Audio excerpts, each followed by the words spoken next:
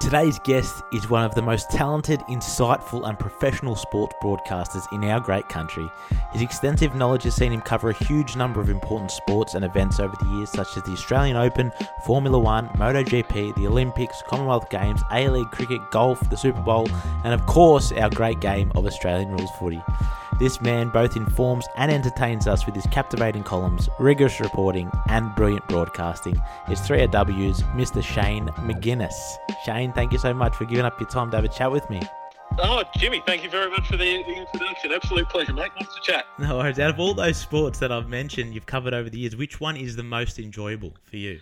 Look, I'll probably say the Australian Open tennis. Yeah. That's probably my favourite event in totality, just because of what it does for Melbourne and I think Australian sport in general, the global feel of it, people from all over the world, media from all over the world. I've always said it's a mini Olympics in Melbourne every year, and certainly when it comes to the Grand Slams, no one does it better. And it's probably where I got my start as well. The very first gig I had was the Australian Open for 3AW, so it's always been close to my heart. Yeah, nice. Well, before we get to the footy, I just want to ask, do you still follow every one of those sports just as closely? Like, are you still up watching the Formula One and MotoGP, even though they won't be in Australia this year? Look, I think it ebbs and flows. Obviously, when it's footy season, that's where my head's at. Yep. Around Formula One time, given Australia has the first one of the year, I'll do more research on it around that time. But I always follow it. I enjoy pretty much all sport, whether it's the Formula One, the MotoGP. If I miss a couple of races during the season, so be it. Kind of the same with the NFL. I absolutely love it, but I got to admit, I don't get up at 3 a.m. Every Monday morning as religiously as some. But I think also, with Foxtel and apps these days, you can take a lot of sports, and I'll fast forward through it and just watch some of the highlights, the highlights that I see. And especially for an NFL game, it saves you almost 3 hours. That's it. And you said you started your career covering the tennis. So you started at 3AW, I think it was back in 2008 in January. How did you actually break into the industry? Yeah, that was it, Jimmy. I just finished uni in 2007. I'd always wanted to get into sports broadcasting, and look, it's a very competitive industry, and I reached out to a number of organisations, including 3AW and Triple M and the ABC, and everyone was lovely, but there just weren't opportunities. And then I gave it one more crack after completing my dip ed in 2007, and Graham Bond at the time was running sport at 3AW. He said he'd give me a crack at the tennis for the 2008 Australian Open, and the rest was history, and I got an opportunity to call that year. Obviously, tragedy had struck 3AW in January of 2008 with the passing of Clinton Grider, someone that I modelled myself on and always looked up to, and then there were opportunities stemming from that, and kind of the rest is history. You get more opportunities as you capitalise on those that you get first. So I did footy, and then all of a sudden the Olympics came up and Commonwealth Games, and here we are 12 years on. Yeah, so how was that actually getting into footy and broadcasting and commentating with some of the big names like Rex Hunt? How are the nerves, and how did you deal with that sort of experience? Significant nerves, it's fair to say. It's interesting. I had a lot of anxiety going through university. When I first got into media, I'd experienced real bad anxiety. Before my first few games, Jimmy, I bet Etihad Stadium and the MCG, and I actually threw up probably for the first half of the season. I'd throw up before every game. I was just that nervous. Would I get the players right? Would I sound right? Would I compliment Rex Hunt, Dennis Cometti, Tony Leonard? Was my career hinging on every call? And you'd make mistakes along the way, as everyone does. And thankfully, 3AW, the listeners are forgiving of those early mistakes. But, I had high anxiety, and you have to back yourself in. And I've said that to other people that, wanting to get into the industry. You'll have that anxiety, but you've got to back yourself in. If you make mistakes, so be it. You move on, and everyone makes mistakes, and even the best, be it Bruce McAvaney or Brian Taylor or whoever it may be, player ID will sometimes catch you out. You'll be exposed, but you move on, because all the critics on Twitter and whatever it may be guarantee you they're not going to have much better player ID at the end of the day. That's it, 100%. What type of preparation or schedule do you have before a game? Because I know I've talked to some commentators before, and they say they like to write down the names of players on a paper, recite them during the week, or write down some interesting facts. Is there something particularly you do to get ready for a game to commentate? Yeah, I reckon everyone's different. I always try to steal the best ideas from others, be it Dennis Cometti or Clinton Grivers and Tim Lane, see what they did, and I'd steal their ideas and the like. I usually will watch on Fox Footy the two teams that I'm going to be calling that weekend. I won't watch the whole game. I'll just fast forward through it and make sure that I can pick up the players to the best of my ability. And if there's someone I don't know, try and see if he's got bleached blonde hair or if he wears highlighted green boots and the like. And then the night before the game, we get team sheets from Champion Data, and I'll take those and I'll add my notes to it. So I usually try and have a couple of notes on each player. It might be where they're recruited from, it might be where they went to school, it might be who their best mates are, it might be who they idolise. So just so you can add a bit of colour and flair to the commentary as the game goes on. And then obviously you try and find a few stats. What's the most goals they've kicked in a game? What's the most possessions they've had in a game? How many possessions do they average? Again, not to bombard the listener, but to complement the call, because if I'm just calling each player as they go, I think there would be a lot of commentators doing better than what I would be doing.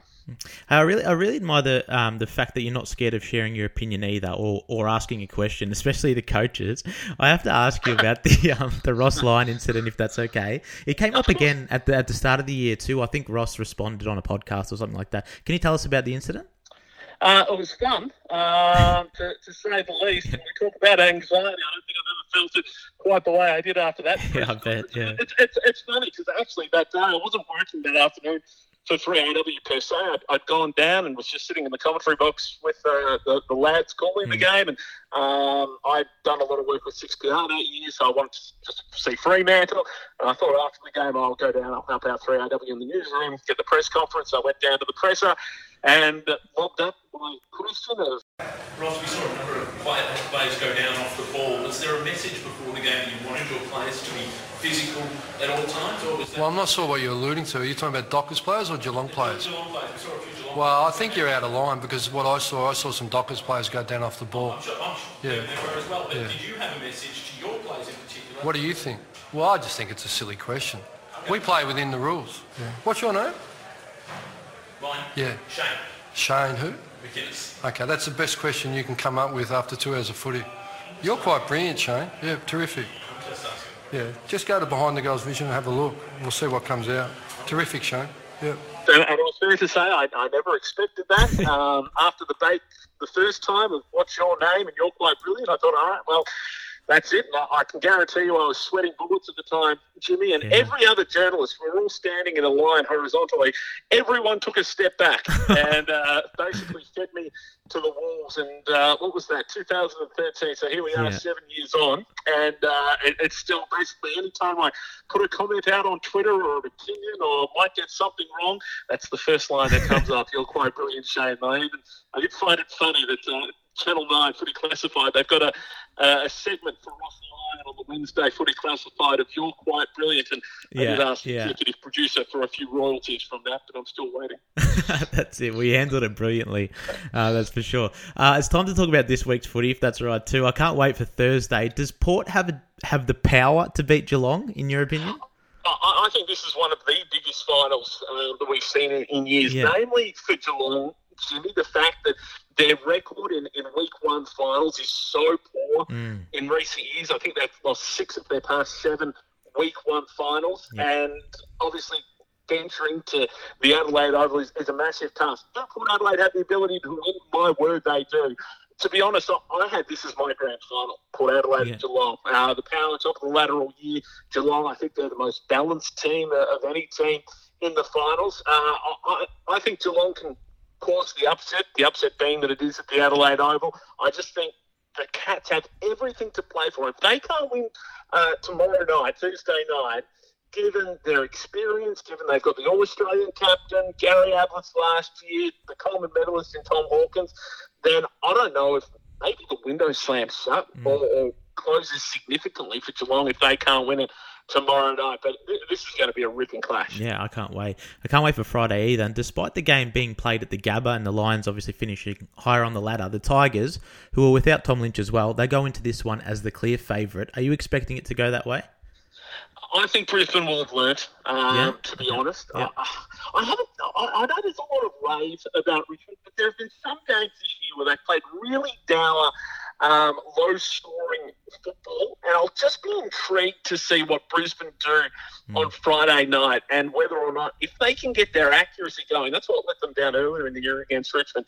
If they are accurate in front of goal, if Eric Hipwood has a good game, if Charlie Cameron's able to get a few snags, then maybe Brisbane can finally turn the tide. Tom Lynch is a massive omission.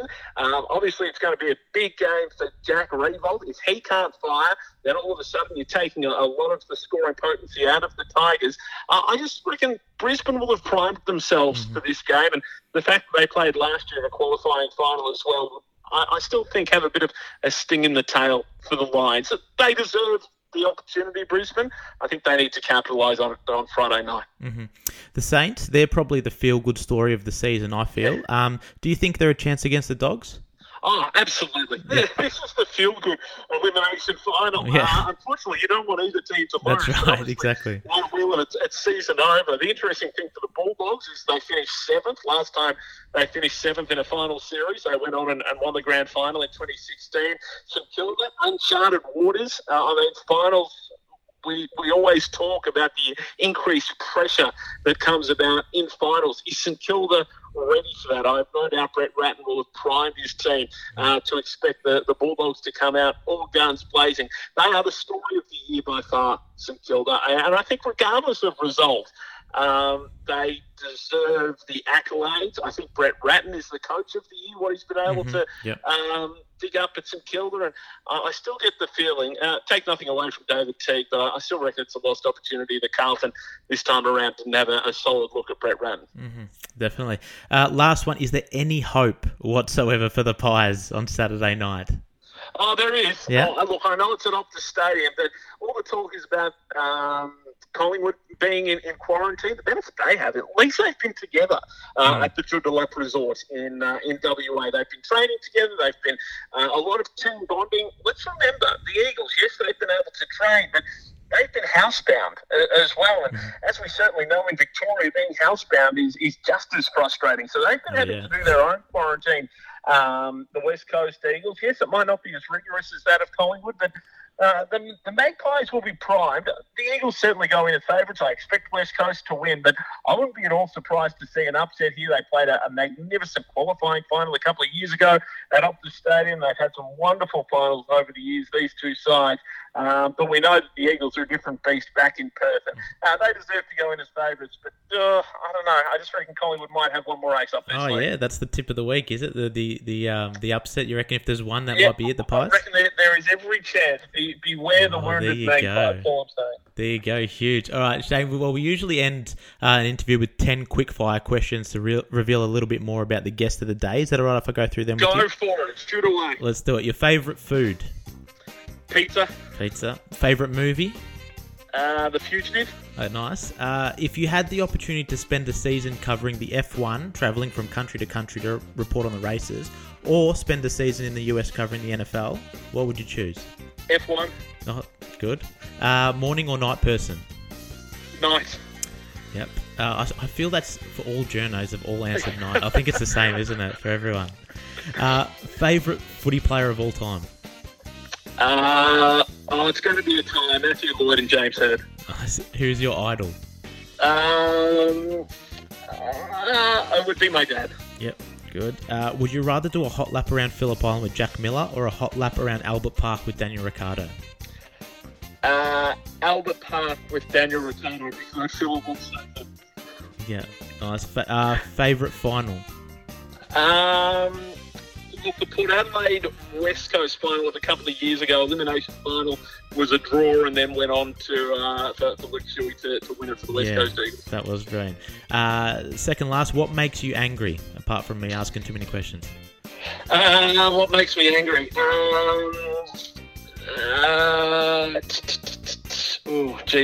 My wife would say a lot of things. I'd say slow-walking people. I get very impatient. Yeah. Yeah, fair enough. Last one.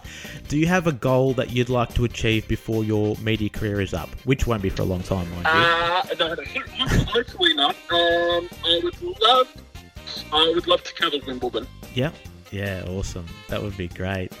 Oh, that was brilliant, Shane. It's been an absolute pleasure to speak to you today. You're someone who I really admire and a true professional, and myself and a lot of aspiring journos and broadcasters around the country truly look up to you, mate. So thank you very much for the chat today. Pleasure, Jimmy. Thanks for having me on. Yes, Jimmy!